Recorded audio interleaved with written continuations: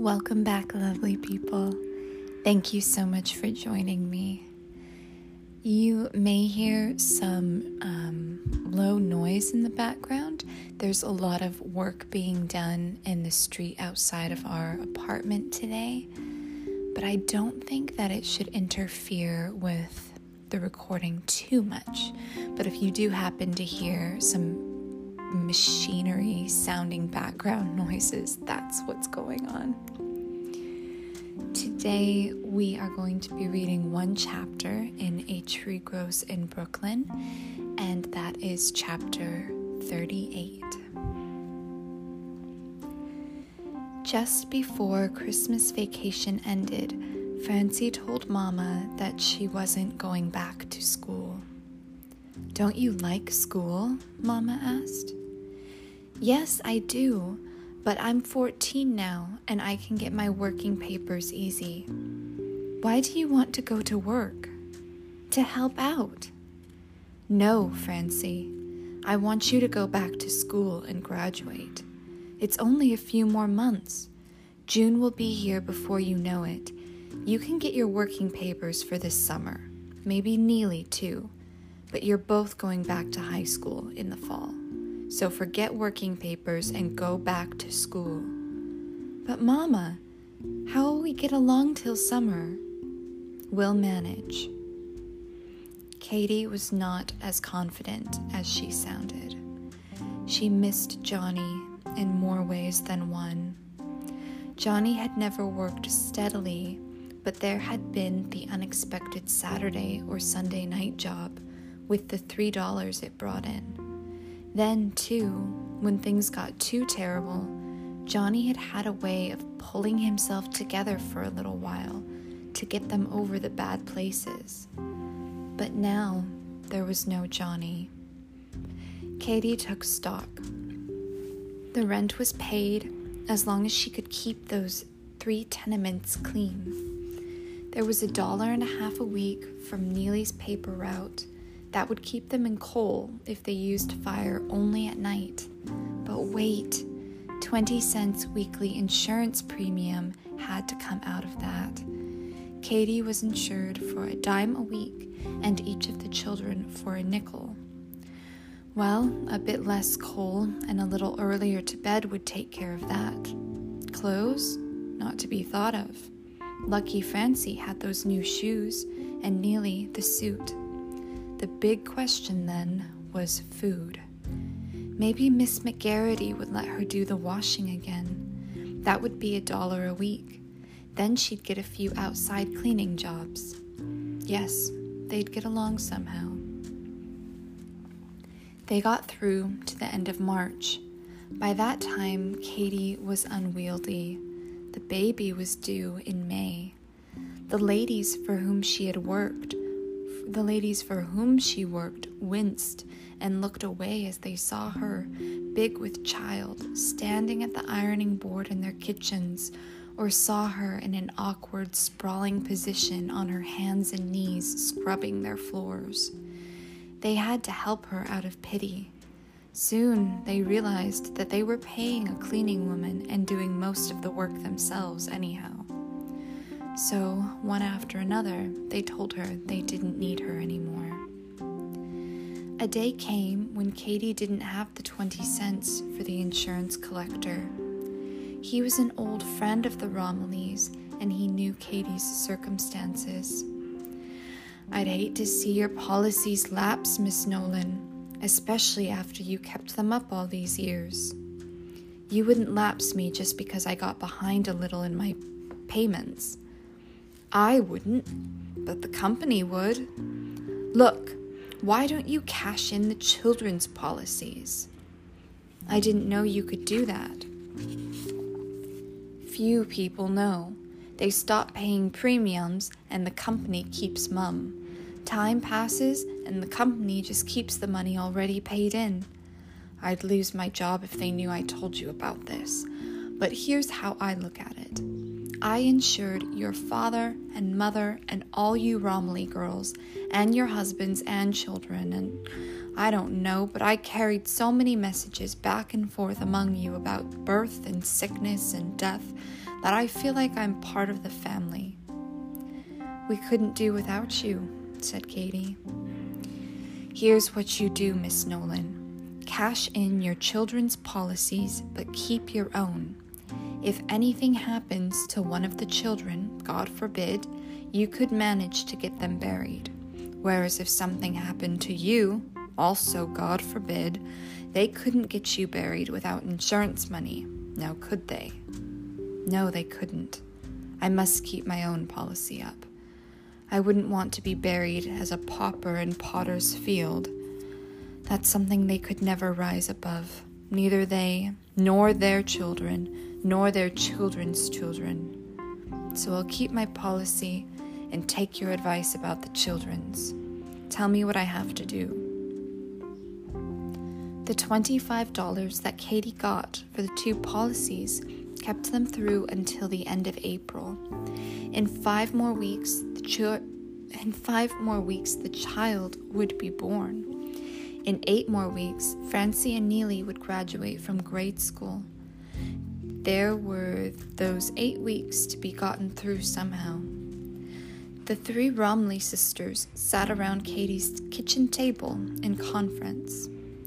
I'd help if I could, said Evie, but you know Will's not been right since that horse kicked him. He's fresh to the boss and doesn't get along with the men, and it's gotten so that not a horse will go out with him. They put him on stable work, sweeping out manure and dumping broken bottles. They cut him to 18 a week, and that doesn't go far with 3 children. I'm looking for odd cleaning jobs myself. If you could think of some way, began Sissy. Or, if I could think of some way, began Sissy. No, said Katie firmly. You're doing enough by taking Mother to live with you. That's right, said Evie. Kate and I used to worry so about her living alone in one room and going out cleaning to make a few pennies. Mother's no expense and no trouble, said Sissy, and my John doesn't mind having her around. Of course, he only earns 20 a week, and now there's the baby. I wanted to get my old job back, but Mother's too old to take care of baby and the house. She's 83 now. I could work, but I'd have to hire somebody to look after Mother and the baby. If I had a job, I could help you out, Katie. You just can't do it, Sissy. There's no way, said Katie. There's only one thing to do, said Evie. Take Francie out of school and let her get her working papers. But I want her to graduate. My children will be the first ones in the Nolan family to get diplomas. You can't eat a diploma, said Evie. Haven't you any men friends who could help you? Asked Sissy. You're a very pretty woman, you know. Or will be, when she gets her shape back again, put in Evie. Katie thought briefly of Sergeant McShane. No, she said, I have no men friends. There's always been Johnny and no one else. I guess Evie's right then, decided Sissy. I hate to say it, but you've got to put Francie to work. Once she leaves grammar school without graduating, she'll never be able to get into high school, protested Katie. Well, sighed Evie, there's always the Catholic charities. When the time comes, said Katie quietly, that we have to take charity baskets, I'll plug up the doors and windows and wait until the children are sound asleep and then turn on every gas jet in the house. Don't talk like that, said Evie sharply. You want to live, don't you? Yes, but I want to live for something. I don't want to live to get charity food to give me enough strength to go back and get more charity food. Then it comes back to this again, said Evie. Francie's got to get out and work. It's got to be Francie because Neely is only 13 and they won't give him his working papers. Sissy put her hand on Katie's arm. It won't be so terrible. Francie's smart and reads a lot, and that girl will get herself educated somehow. Evie stood up. Look, we've got to go. She put a 50-cent piece on the table. Anticipating Katie's refusal, she spoke belligerently. And don't think that's a present. I expect to be paid back someday. Katie smiled. You needn't holler so. I don't mind taking money from my sister. Sissy took a shortcut. As she leaned over to kiss Katie's cheek in goodbye, she slipped a dollar bill in her apron pocket. If you need me, she said, send for me and I'll come, even if it's in the middle of the night. But send Neely. It's not safe for a girl to walk through those dark streets past the coal yards. Katie sat alone at the kitchen table far into the night. I need 2 months. Just 2 months, she thought. Dear God, give me 2 months. It's such a little time. By that time, my baby will be born and I'll be well again. By that time, the children will be graduated from public school. When I'm boss of my own mind and my own body, I don't need to ask you for anything. But now my body is boss over me and I've got to ask you for help. Just 2 months. 2 months. She waited for that warm glow that meant that she had established communication with her God.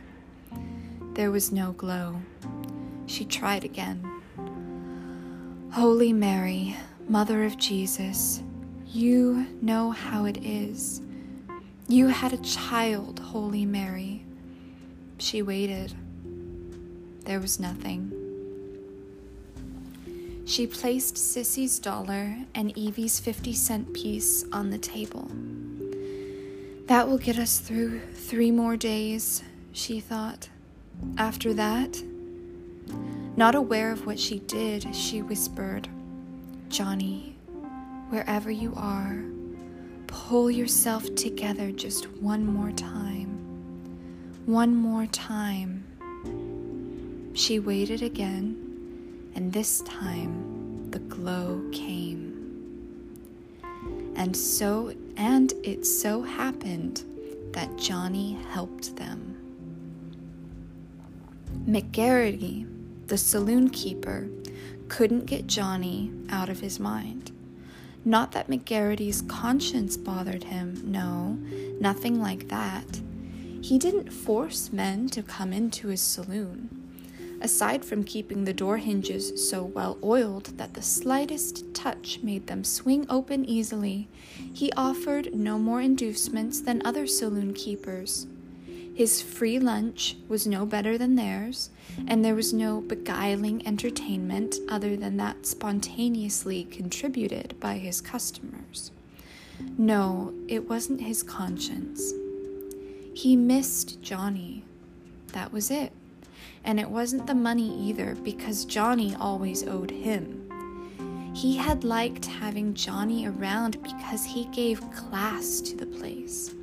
It was something, all right, to see that slender young fellow standing debonairly at the bar among the truck drivers and ditch diggers.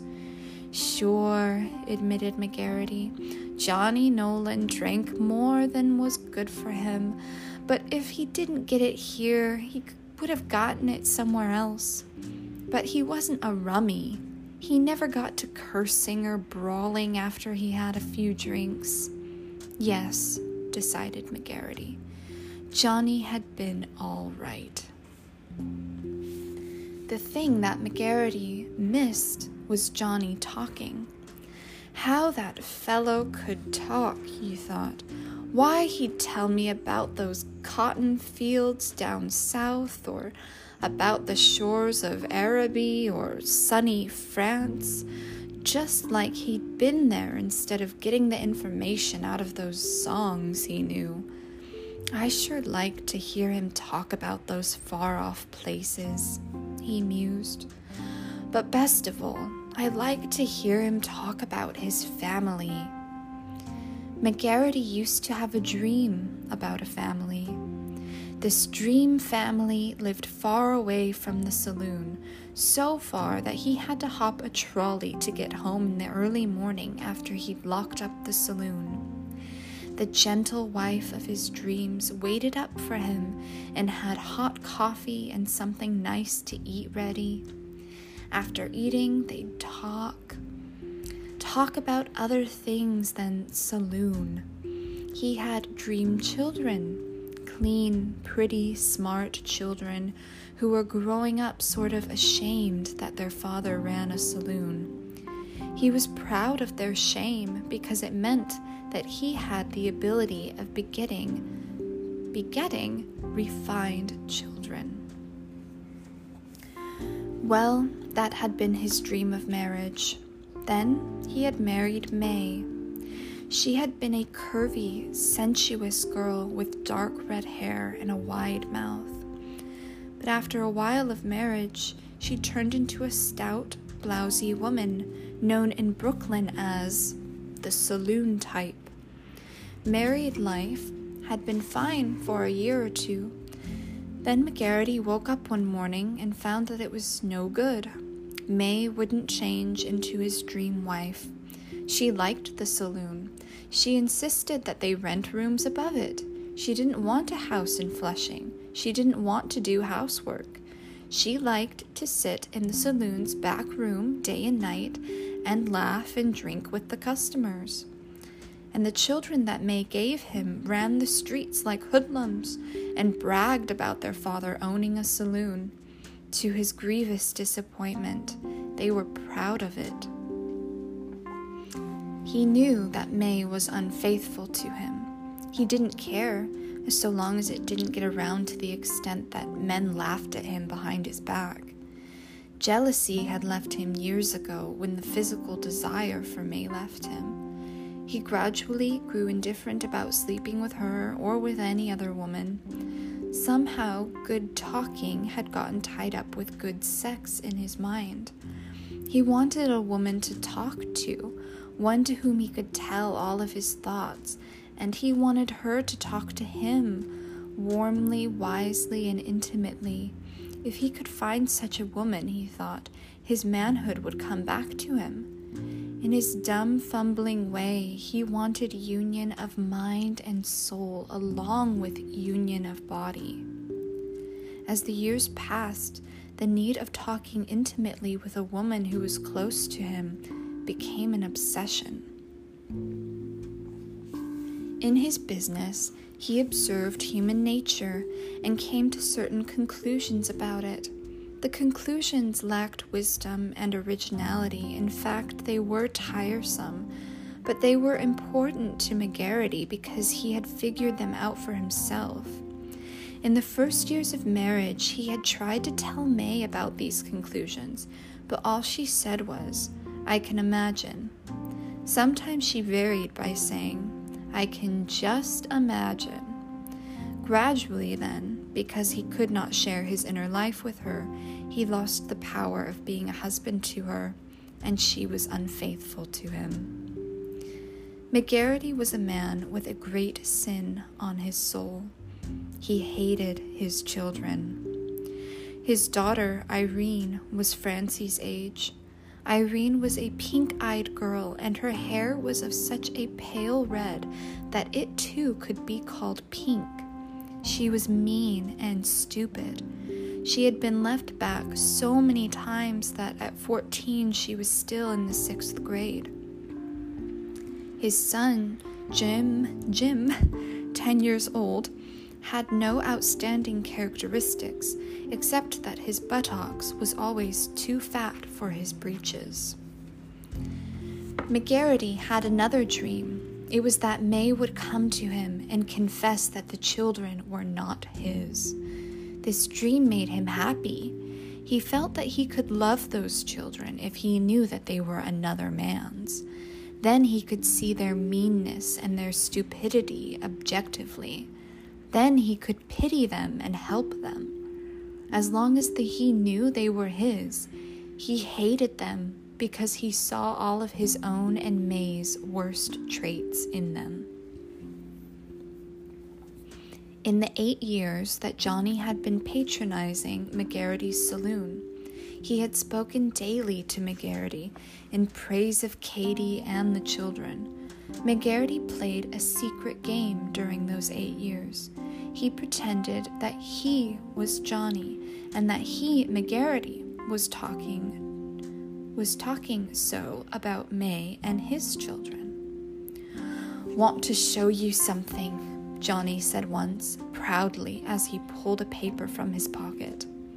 "My little girl wrote this composition in school and got an A on it, and she's only 10 years old. Listen, I'll read it to you." As Johnny read, McGarrity pretended that it was his little girl who had written the story. Another day, Johnny brought in a pair of crudely made wood bookends and placed them on the bar with the flourish. "Want to show you something?" he said proudly. "My boy, Neely, made these in school." "My boy, Jimmy, made these in school," said McGarrity proudly to himself as he examined the bookends.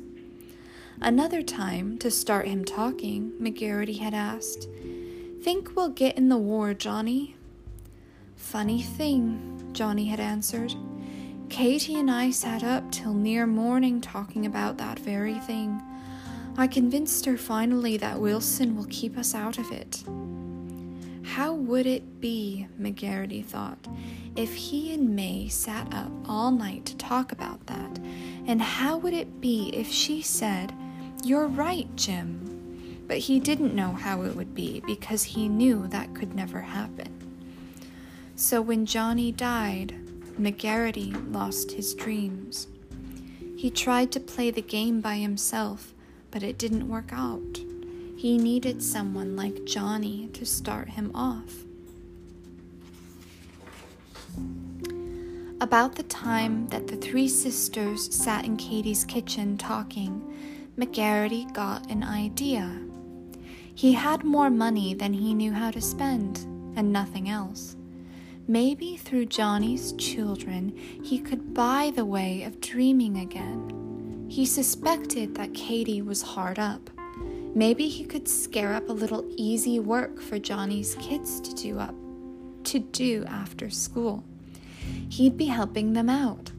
God knows he could afford it, and maybe he'd get something in return.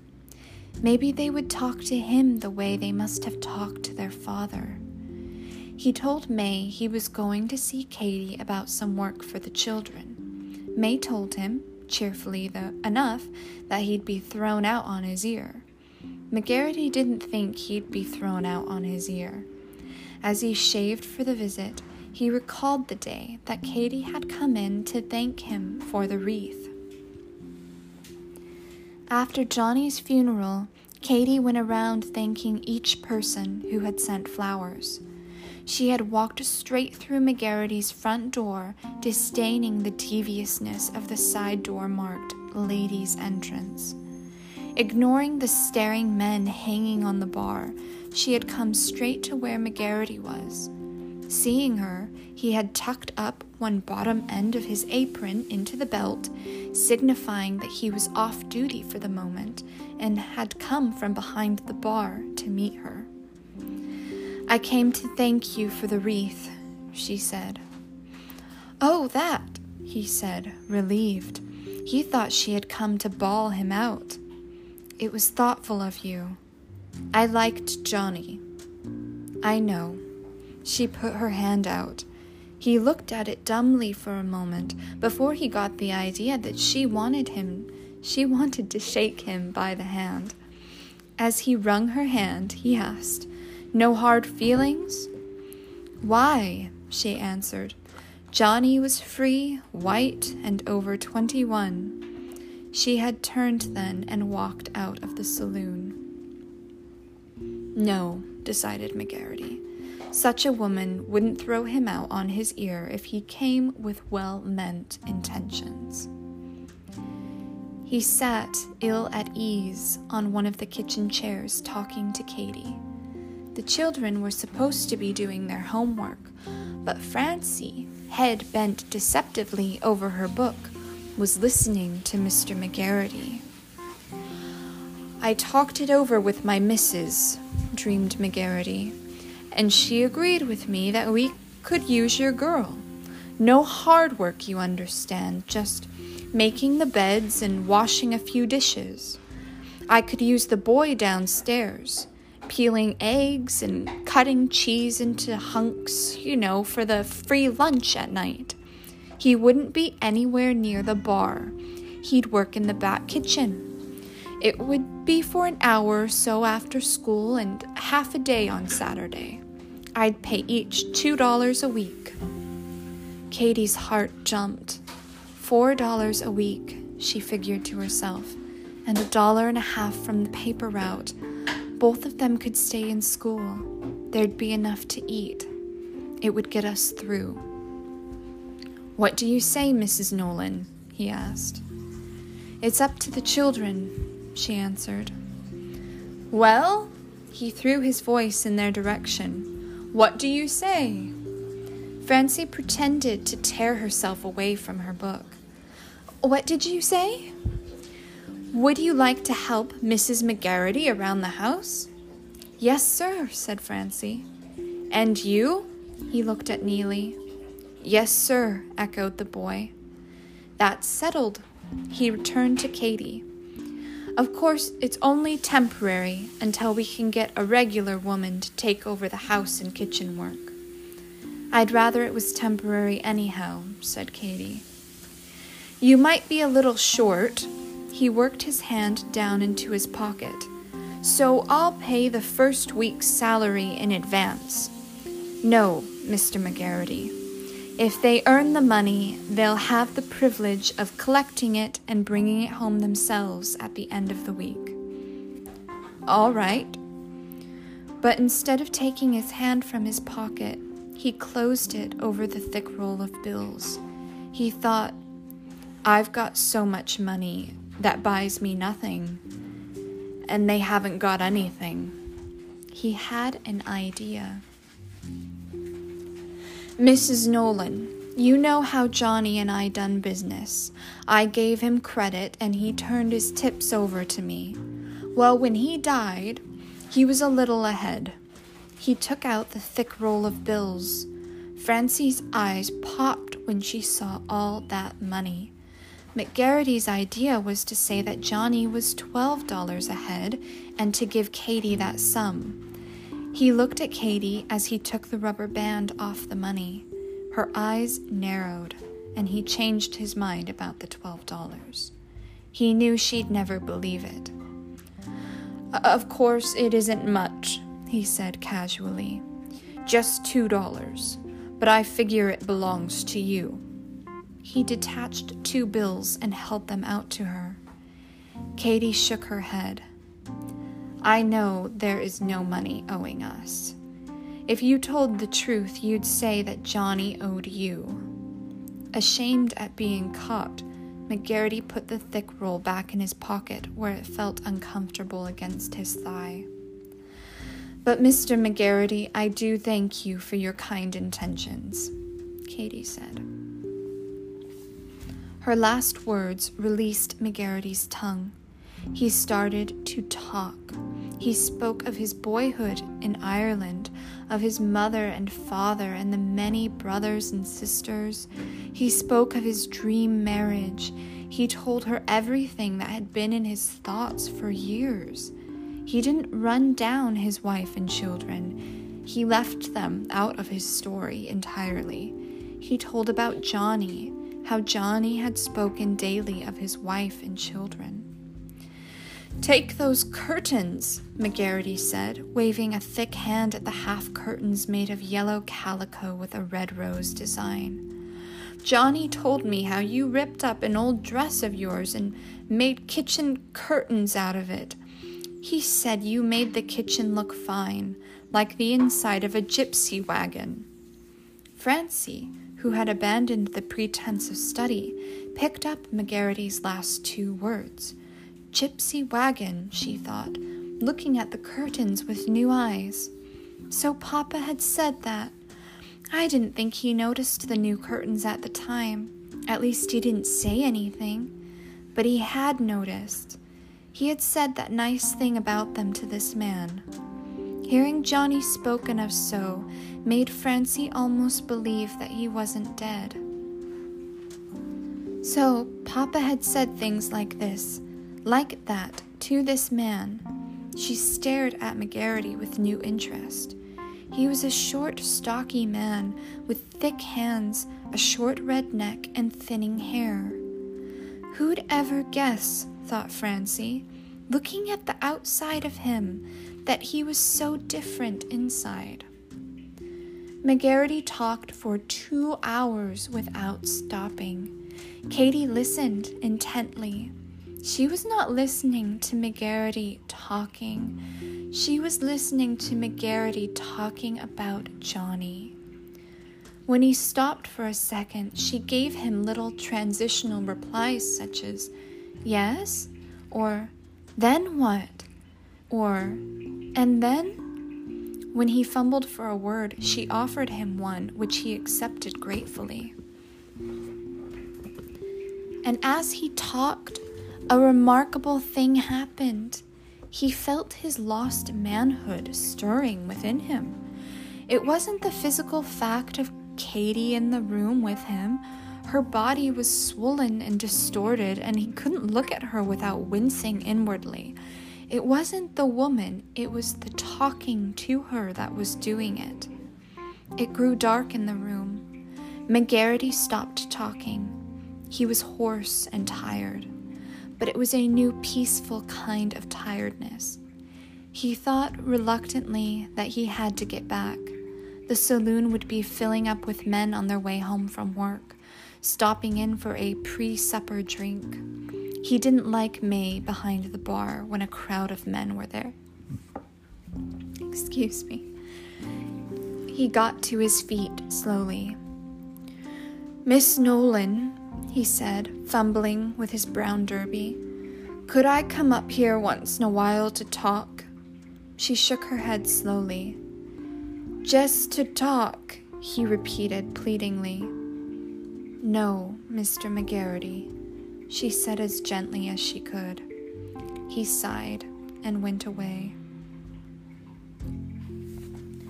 Francie was glad to be kept so busy. Kept her from missing Papa too much. She and Neely got up at 6 in the morning and helped Mama with the cleaning for 2 hours before they got ready for school. Mama couldn't work hard now. Francie polished the brass bell plates in the 3 vestibules and cleaned each banister spoke with an oiled cloth. Neely swept out the cellars and swept down the carpeted stairs. Each of them got the filled ash cans up on the curb every day.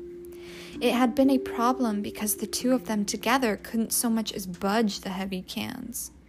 Francie got the idea of tipping over the cans, dumping the ashes on the cellar floor, carrying the cans up to the curb, and then refilling them with coal buckets. It worked fine, even if it meant a lot of trips up and down the cellar. That left only the linoleum-laid halls for Mama to scrub. 3 of the tenants offered to scrub their own hallways until after Katie had had her baby, and that helped a whole lot. After school, the children had to go to church for instruction, since both of them were being confirmed that spring. After instruction, they worked for McGarity. As he had promised, the work was easy. Francie made up 4 tumbled beds and washed a few breakfast dishes and swept the rooms. It took less than an hour. Neely had the same schedule as Francie, except that his paper route was added on. Sometimes he didn't get home for supper until 8 o'clock. He worked in the kitchen back of McGarity's saloon. His job was to take the shells off 4 dozen hard-boiled eggs, cut hard cheese into inch cubes, and stick a toothpick in each cube, and slice big pickles lengthwise. McGarity waited a few days until the children got used to working for him. Then he decided it was time to have them talk to him the way Johnny had. He went into the kitchen, sat down, and watched Neely working. "He's the spitting image of his father," thought McGarity. He waited a long time, letting the boy get used to him there. Then he cleared his throat. "Make any wooden bookends lately?" he asked. No, sir," stammered Neely, startled at the odd question. McGarity waited. Why didn't the boy start talking? Neely shelled eggs faster. McGarity tried again. "Think Wilson will keep us out of the war?" "I don't know," said Neely. McGarity waited a long time. Neely thought he was checking up on the way he worked. Anxious to please, the boy worked so fast that he was finished ahead of time. He placed the last shelled egg in the glass bowl and looked up. "Ah, now he's going to talk to me," thought McGarity. "Is that all you want done?" asked Neely. "That's all." Still, McGarity waited. "I guess I'll go, then," ventured Neely. "All right, son," sighed McGarity. He watched the boy walk out of the back door. If he'd only turn around and say something personal, thought McGarity. But Neely didn't turn around. McGarity tried Francie the next day. He came upstairs to the flat, sat down, and said nothing. Francie got a little frightened and started sweeping towards the door. If he comes at me, she thought, I can run out. McGarity sat quiet for a long time, thinking he was getting her used to him. He didn't know he was frightening her. "Write any grade A number 1 compositions lately?" he asked. "No, sir." He waited a while. "Do you think we'll get into this war?" I don't know." She edged closer to the door. He thought, I'm scaring her. She thinks I'm like that fellow in the hallway. Aloud he said, "Don't be afraid. I'm going. You can lock the door after me if you want." "Yes, sir," she said. After he had gone, Francie thought, I guess he only wanted to talk, but I have nothing to say to him. May McGarity came up once. Francie was on her knees trying to poke out some dirt from behind the water pipes under the sink.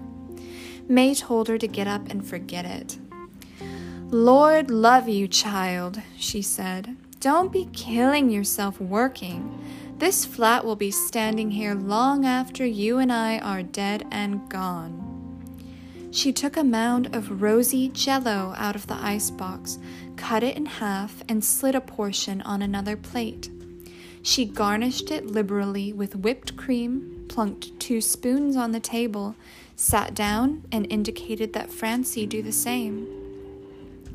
"I'm not hungry," lied Francie. "Eat it anyhow, to be sociable," May said. It was the first time Francie had ever eaten jello and whipped cream. It was so good, she had to remember her manners and not gobble it down. As she ate, she thought, "Why, Miss McGarity's all right. Mr. McGarity's all right, too. Only, I guess they aren't all right to each other." May and Jim McGarity sat alone at a little round table in back of the saloon, eating their usual hurried and silent supper. Unexpectedly, she placed her hand on his arm. He trembled at the unexpected touch.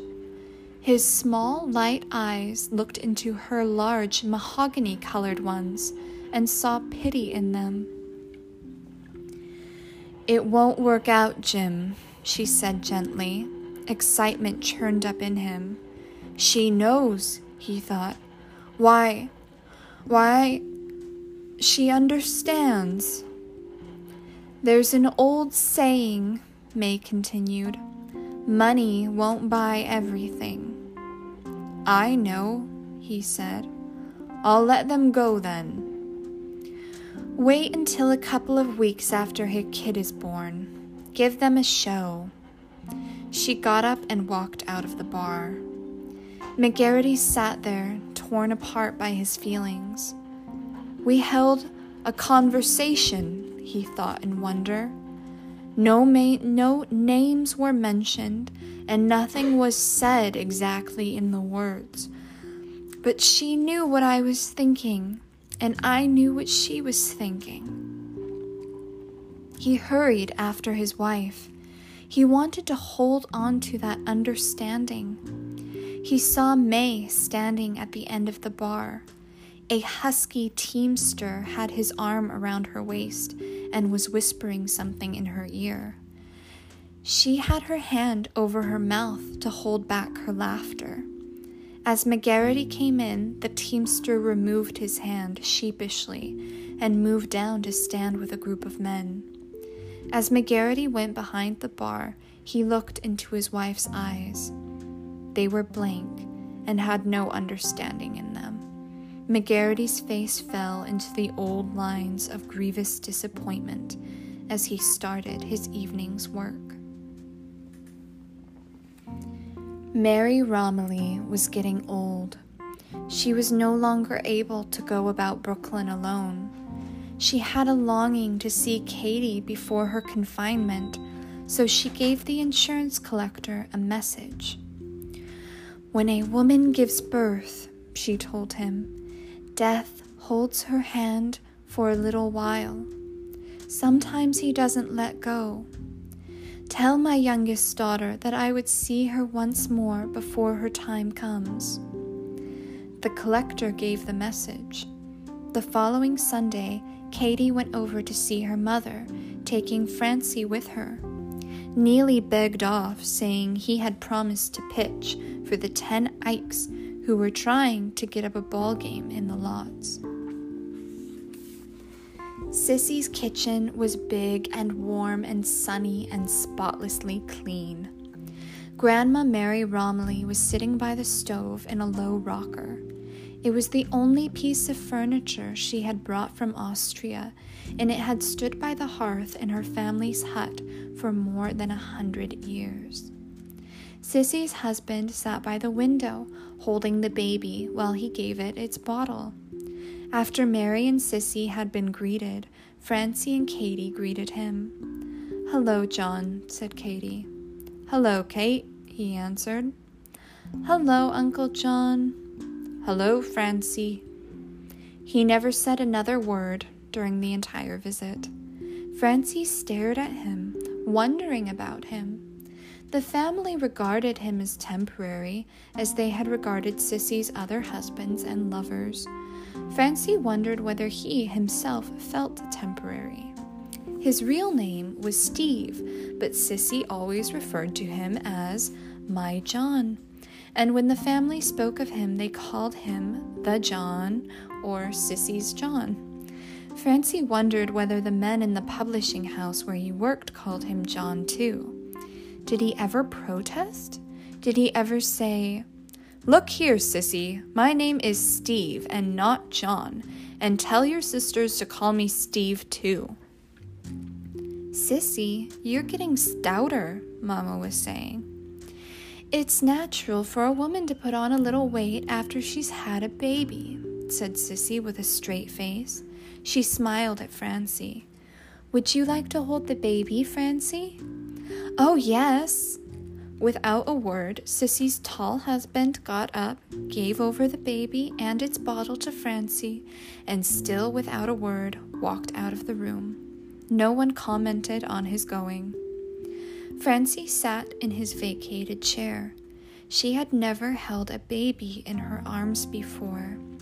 She touched the baby's soft round cheek with her fingers as she had seen Joanna do. A thrill started at her fingertips, went up her arm, and through her entire body. When I get big, she decided, I'll always have a new baby in the house." While she held the baby, she listened to Mama and Grandma talking and watched Sissy making up a month's supply of noodles. Sissy took a ball of stiff yellow dough, rolled it flat with the rolling pin, then rolled the flat dough up like a jelly roll. With a sharp knife, she cut the roll into paper-thin strips, unwound the strips, and hung them on a rack made of slender dowel sticks, which stood above the kitchen stove. This was to dry out the noodles. Francie felt that there was something different about Sissy. She wasn't the old Aunt Sissy. It wasn't that she was a bit less slender than usual. The being different was something that did not have to do with the way she looked. Francie puzzled over it. Mary Romilly wanted to hear every word of news, and Katie told her everything, starting from the end and working back. First, she told of the children working for McGarrity's and how the money they brought in was keeping them. Then she went back to the day McGarrity had sat in her kitchen and talked about Johnny. She ended up with saying, "I tell you, Mother, if McGarrity hadn't come along when he did, I don't know what would have happened. I was so low that just a few nights before that, I prayed to Johnny to help me. That was foolish, I know." "Not foolish," said Mary. "He heard you, and he helped you." "A ghost can't help anyone, Mother," said Sissy. "Ghosts are not always those who pass through closed doors," said Mary Romilly. "Katie has told how her husband used to talk to this saloon man. In all those years of the talking, Yanni gave away pieces of himself to this man. When Katie called on her man for help, the pieces of him came together in this man, and it was Yanni within the saloon man's soul that heard and came to her help." Francie turned it over in her mind. If that is so, she thought, then Mr. McGarrity gave us back all those pieces of Papa when he talked so long about him. There is nothing of Papa in him now. Maybe that's why we can't talk to him the way he wants us to. When it was time to leave, Sissy gave Katie a shoebox full of noodles to take home. As Francie kissed her grandmother in goodbye, Mary Romilly held her close and whispered in her own language, "In the month to come, give unto thy mother more than obedience and respect. She will have great need of love and understanding." Francie didn't understand a word of what her grandmother had said, but she answered, "Yes, Grandma." Going home in the trolley, Francie held the shoebox in her lap because Mama had no lap now. Francie thought deep thoughts during the ride. If what Grandma Mary Romilly said is true, then it must be that no one ever dies, really. Papa is gone, but he's still here in many ways. He's here in Neely, who looks just like him, and in Mama, who knew him so long. He's here in his mother, who began him, and who is still living. Maybe I will have a boy someday who looks like Papa and has all of Papa's good without the drinking. And that boy will have a boy, and that boy will have a boy. It might be there is no real death. Her thoughts went to McGarrity. No one would ever believe there was any part of Papa in him. She thought of Miss McGarrity and how she had made it easy for her to sit down and eat that Jell-O. Something clicked in Francie's mind. She knew, all of a sudden, what was different about Sissy. She spoke to her mother. "Aunt Sissy doesn't use that strong, sweet perfume anymore, does she, Mama?" "No, she doesn't have to anymore." "Why?" "She's got her baby now, and a man to look after her and the baby." Francie wanted to ask more questions, but Mama had her eyes closed and was leaning her head back against the seat. She looked white and tired, and Francie decided not to bother her anymore. She'd have to figure it out for herself. It must be, she thought, that this using strong perfume is tied up somehow with a woman wanting a baby and wanting to find a man who can give her a baby and look after it, and her too.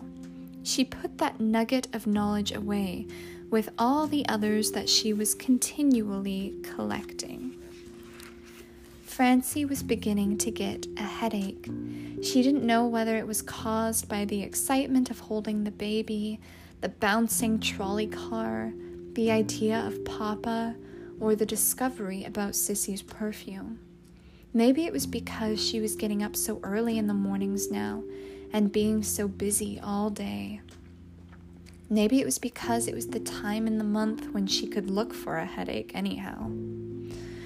Well, Francie decided, I guess the thing that is giving me this headache is life, and nothing else but.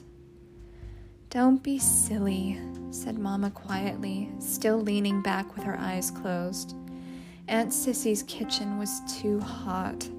I have a headache myself. Francie jumped.